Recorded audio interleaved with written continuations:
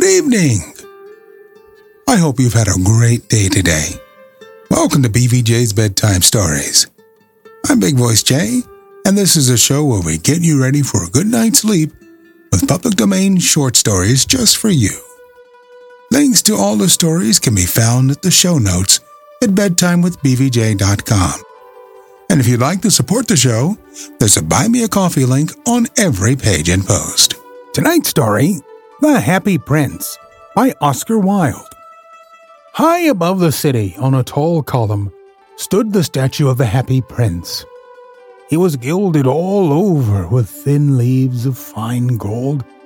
For eyes he had 2 bright sapphires, and a large red ruby glowed on his sword hilt. He was very much admired indeed. "He is as beautiful as a weathercock," remarked one of the town councillors, who wished to gain a reputation for having artistic tastes. "Only not quite so useful," he added, fearing lest people should think him unpractical, which he really was not. "Why can't you be like the Happy Prince?" asked the sensible mother of her little boy who was crying for the moon. "The Happy Prince never dreams of crying for anything." "I am glad there is someone in the world who is quite happy," muttered a disappointed man as he gazed at the wonderful statue. "He looks just like an angel," said the charity children as they came out of the cathedral in their bright scarlet cloaks and their clean white pinafores. "How do you know?" said the mathematical master. "You have never seen one?" "Ah, but we have in our dreams," answered the children, and the mathematical master frowned and looked very severe, for he did not approve of children dreaming. One night there flew over the city a little swallow. His friends had gone away to Egypt 6 weeks before, but he had stayed behind, for he was in love with the most beautiful reed. He had met her early in the spring as he was flying down the river after a big yellow moth, and had been so attracted by her slender waist that he had stopped to talk to her. "Shall I love you?" said the swallow, who liked to come to the point at once, and the reed made him a low bow, so he flew round and round her, touching the water with his wings and making silver ripples. This was his courtship, and it lasted all through the summer. "It is a ridiculous attachment," twittered the other swallows. "She has no money, and far too many relations." And indeed the river was quite full of reeds. Then when the autumn came, they all flew away. After they had gone, he felt lonely and began to tire of his lady love. "She has no conversation," he said, "and I am afraid that she is a coquette, for she is always flirting with the wind." And certainly, whenever the wind blew, the reed made the most graceful curtsies. "I admit that she is domestic," he continued, "but I love traveling, and my wife, consequently, should love traveling also." "Will you come away with me?" he said finally to her, but the reed shook her head. She was so attached to her home. "You have been trifling with me," he cried. "I am off to the pyramids. Goodbye," and he flew away. All day long he flew, and at night time he arrived at the city. "Where shall I put up?" he said. "I hope the town has made preparations." Then he saw the statue on the tall column. "I will put up there," he cried. "It is a fine position with plenty of fresh air." So he alighted just between the feet of the Happy Prince. "I have a golden bedroom," he said softly to himself as he looked round, and he prepared to go to sleep. But just as he was putting his head under his wing, a large drop of water fell on him. "What a curious thing!" he cried. "There is not a single cloud in the sky. The stars are quite clear and bright, yet it is raining. The climate in the north of Europe is really dreadful." The reed used to like the rain, but that was merely her selfishness. Then another drop fell. "What is the use of a statue if it cannot keep the rain off?" he said. "I must look for a good chimney pot," and he determined to fly away. But before he had opened his wings, a third drop fell, and he looked up and saw. What did he see? The eyes of the happy prince were filled with tears, and tears were running down his golden cheeks. His face was so beautiful in the moonlight that the little swallow was filled with pity. "Who are you?" he said. "I am the happy prince." "Why are you weeping then?" asked the swallow. "You have quite drenched me." "When I was alive and had a human heart," answered the statue, "I did not know what tears were, for I lived in the palace of Sanssouci, where sorrow is not allowed to enter. In the daytime I played with my companions in the garden, and in the evening I led the dance in the great hall. Round the garden ran a very lofty wall, but I never cared to ask what lay beyond it. Everything about me was so beautiful. My courtiers called me the happy prince, and happy indeed I was. If pleasure be happiness, so I lived and so I died.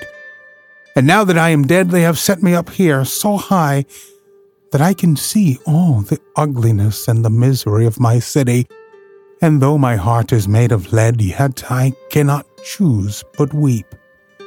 "What? Is he not solid gold?" said the swallow to himself. He was too polite to make any personal remarks out loud. "Far away," continued the statue in a low musical voice, "far away in a little street there is a poorhouse. One of the windows is open, and through it I can see a woman seated at a table. Her face is thin and worn, and she has coarse red hands, all pricked by the needle, for she is a seamstress. She is embroidering passion flowers on a satin gown for the loveliest of the Queen's maids of honor to wear at the next court ball. In a bed in a corner of the room her little boy is lying ill. He has a fever and is asking for oranges. His mother has nothing to give him but river water, so he is crying. Swallow, swallow, little swallow, will you not bring her the ruby out of my sword hilt? My feet are fastened to this pedestal, and I cannot move." "I am waited for in Egypt," said the swallow. "My friends are flying up and down the Nile and talking to the large lotus flowers. Soon they will go to sleep in the tomb of the great king. The king is there himself in his painted coffin. He is wrapped in yellow linen and embalmed with spices. Round his neck is a chain of pale green jade, and his hands are like withered leaves." "Swallow, swallow, little swallow," said the prince, "will you not stay with me for one night and be my messenger? The boy is so thirsty and the mother so sad." "I don't think I like boys," answered the swallow. "Last summer, when I was staying on the river, there were two rude boys, the miller's sons, who were always throwing stones at me. They never hit me. Of course, we swallows fly far too well for that. And besides, I come of a family famous for its agility. But still, it was a mark of disrespect." But the happy prince looked so sad that the little swallow was sorry.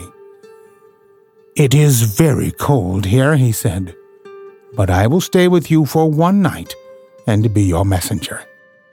"Thank you, little swallow," said the prince. So the swallow picked out the great ruby from the prince's sword and flew away with it in his beak over the roofs of the town. He passed by the cathedral tower, where the white marble angels were sculptured. He passed by the palace and heard the sound of dancing. A beautiful girl came out on the balcony with her lover. "How wonderful the stars are," he said to her, "and how wonderful is the power of love." "I hope my dress will be ready in time for the state ball," she answered. "I have ordered passion flowers to be embroidered on it, but the seamstresses are so lazy." He passed over the river and saw the lanterns hanging to the masts of the ships. He passed over the ghetto and saw the old gentlemen bargaining with each other and weighing out money in copper scales. At last he came to the poorhouse and looked in. The boy was tossing feverishly on his bed, and the mother had fallen asleep. She was so tired. In he hopped and laid the great ruby on the table beside the woman's thimble. Then he flew gently round the bed, fanning the boy's forehead with his wings. "How cool I feel," said the boy. "I must be getting better." And he sank into a delicious slumber. Then the swallow flew back to the happy prince and told him what he had done. "It is curious," he remarked, "but I feel quite warm now, although it is so cold." "That is because you have done a good action," said the prince. And the little swallow began to think, and then he fell asleep. Thinking always made him sleepy. When day broke, he flew down to the river and had a bath. "What a remarkable phenomenon," said the professor of ornithology as he was passing over the bridge. "A swallow in winter!" And he wrote a long letter about it to the local newspaper. Everyone quoted it. It was full of so many words that they could not understand. "Tonight I go to Egypt," said the swallow, and he was in high spirits at the prospect. He visited all the public monuments and sat a long time on top of the church steeple.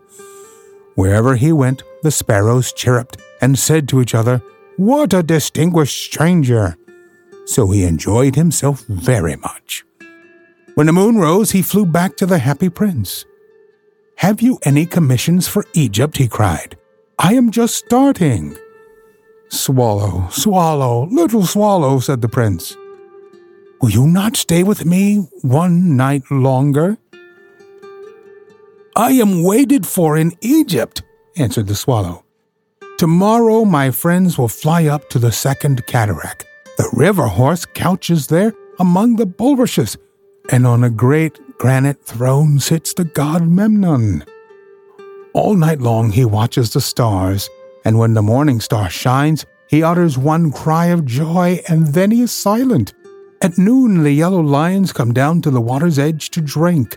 They have eyes like green beryls, and their roar is louder than the roar of the cataract." "Swallow, swallow, little swallow," said the prince. "Far away across the city, I see a young man in a garret. He's leaning over a desk covered with papers, and in a tumbler by his side there is a bunch of withered violets. His hair is brown and crisp, and his lips are red as a pomegranate, and he has large and dreamy eyes. He's trying to finish a play for the director of the theater, but he is too cold to write any more. There is no fire in the grate, and hunger has made him faint." "I will wait with you one night longer," said the swallow, who really had a good heart. "Shall I take him another ruby?" "Alas, I have no ruby now," said the prince. "My eyes are all that I have left. They are made of rare sapphires, which were brought out of India 1,000 years ago. Pluck out one of them and take it to him. He will sell it to the jeweler and buy food and firewood and finish his play." "Dear prince," said the swallow, "I cannot do that." And he began to weep. "Swallow, swallow, little swallow," said the prince, "do as I command you." So the swallow plucked out the prince's eye and flew away to the student's garret. It was easy enough to get in, as there was a hole in the roof. Through this he darted and came into the room. The young man had his head buried in his hands, so he did not hear the flutter of the bird's wings. And when he looked up, he found the beautiful sapphire lying on the withered violets. "I am beginning to be appreciated," he cried. "This is from some great admirer. Now I can finish my play." And he looked quite happy. The next day the swallow flew down to the harbor. He sat on the mast of a large vessel and watched the sailors hauling big chests out of the hold with ropes. "Heave ahoy!" they shouted as each chest came up. "I am going to Egypt," cried the swallow. But nobody minded, and when the moon rose, he flew back to the happy prince. "I am come to bid you goodbye," he cried. "Swallow, swallow, little swallow," said the prince. "Will you not stay with me one night longer?" "It is winter," answered the swallow, "and the chill snow will soon be here. In Egypt the sun is warm on the green palm trees, and the crocodiles lie in the mud and look lazily about them. My companions are building a nest in the temple of Baalbec, and the pink and white doves are watching them and cooing to each other. "Dear Prince, I must leave you, but I will never forget you, and next spring I will bring you back 2 beautiful jewels in place of those you have given away. The ruby shall be redder than a red rose, and the sapphire shall be as blue as the great sea." "In the square below," said the happy prince, "there stands a little match girl. She has let her matches fall in the gutter, and they are all spoiled. Her father will beat her if she does not bring home some money, and she is crying. She has no shoes or stockings, and her little head is bare. Pluck out my other eye and give it to her, and her father will not beat her." "I will stay with you 1 night longer," said the swallow, "but I cannot pluck out your eye. You would be quite blind then." "Swallow, swallow, little swallow," said the prince, "do as I command you." So he plucked out the prince's other eye and darted down with it. He swooped past the match girl and slipped the jewel into the palm of her hand. "What a lovely bit of glass," cried the little girl, and she ran home, laughing. Then the swallow came back to the prince. "You are blind now," he said, "so I will stay with you always." "No, little swallow," said the poor prince. "You must go away to Egypt." "I will stay with you always," said the swallow, and he slept at the prince's feet. All the next day he sat on the prince's shoulder and told him stories of what he had seen in strange lands. He told him of the red ibises, who stand in long rows on the banks of the Nile and to catch good fish in their beaks. The Sphinx, who is as old as the world itself and lives in the desert and knows everything. Of the merchants, who walk slowly by the side of their camels and carry amber beads in their hands. Of the king of the mountains of the moon, who is as black as ebony and worships a large crystal of the great green snake that sleeps in a palm tree and has 20 priests to feed it with honey cakes. And of the pygmies who sail over a big lake on large flat leaves and are always at war with the butterflies. "Dear little swallow," said the prince, "you tell me of marvelous things, but more marvelous than anything is the suffering of men and of women. There is no mystery as great as misery. Fly over my city, little swallow, and tell me what you see there." So the swallow flew over the great city and saw the rich making merry in their beautiful houses, while the beggars were sitting at the gates. To dark lanes and saw the white faces of starving children looking out listlessly at the black streets. Under the archway of a bridge, 2 little boys were lying in one another's arms to try and keep themselves warm. "How hungry we are," they said. "You must not lie here," shouted the watchman, and they wandered out into the rain. Then he flew back and told the prince what he had seen. "I am covered with fine gold," said the prince. "You must take it off, leaf by leaf, and give it to the poor. The living always think that gold can make them happy." Leaf after leaf of the fine gold the swallow picked off, till the happy prince looked quite dull and gray. Leaf after leaf of the fine gold he brought to the poor, and the children's faces grew rosier, and they laughed and played games in the streets. "We have bread now," they cried. Then the snow came, and after the snow came the frost. The streets looked as if they were made of silver. They were so bright and glistening. Long icicles like crystal daggers hung down from the eaves of the houses. Everybody went about in furs, and the little boys wore scarlet caps and skated on the ice. The poor little swallow grew colder and colder, but he would not leave the prince. He loved him too well. He picked up crumbs outside the baker's door when the baker was not looking, and tried to keep himself warm by flapping his wings. But at last he knew that he was going to die. He had just strength to fly up to the prince's shoulder once more. "Goodbye, dear prince," he murmured. "Will you let me kiss your hand?" "I am glad that you are going to Egypt at last, little swallow," said the prince. "You have stayed too long here, but you must kiss me on the lips, for I love you." "It is not to Egypt that I am going," said the swallow. "I am going to the house of death. Death is the brother of sleep, is he not?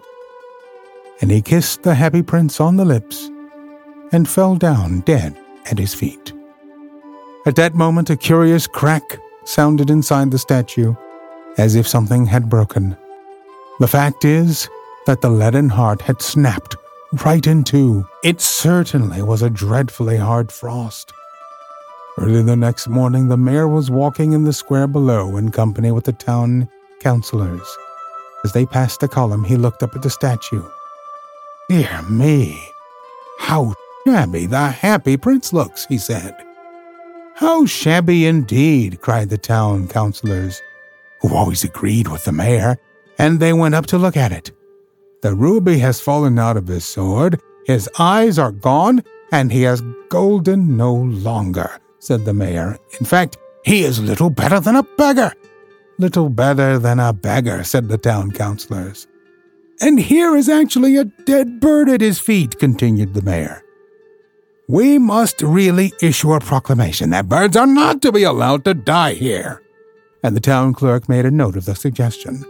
So they pulled down the statue of the Happy Prince. "As he is no longer beautiful, he is no longer useful," said the art professor at the university. Then they melted the statue in a furnace, and the mayor held a meeting of the corporation to decide what was to be done with the metal.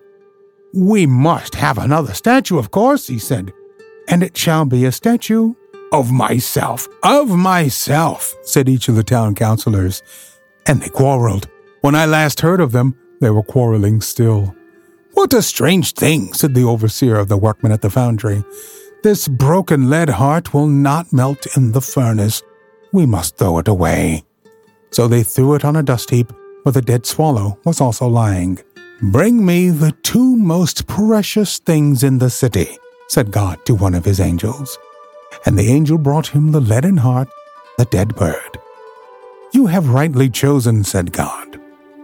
"For in my garden of paradise this little bird shall sing forevermore, and in my city of gold the Happy Prince shall praise me." We're always looking for great stories like these to feature on the show. Send your suggestions to bigvoicej@gmail.com. We've got a YouTube channel full of stories from the show. Go to tiny.cc/bbjbedtime. Don't forget to leave us a review on Apple Podcasts. It helps to spread the word that we're putting people to sleep every single night. And if you'd like to support the show, there's a Buy Me a Coffee link in every post. We have over 350 episodes. Check them all out at bedtimewithbvj.com. Thank you so much for listening. Good night. Diamond Club hopes you have enjoyed this program.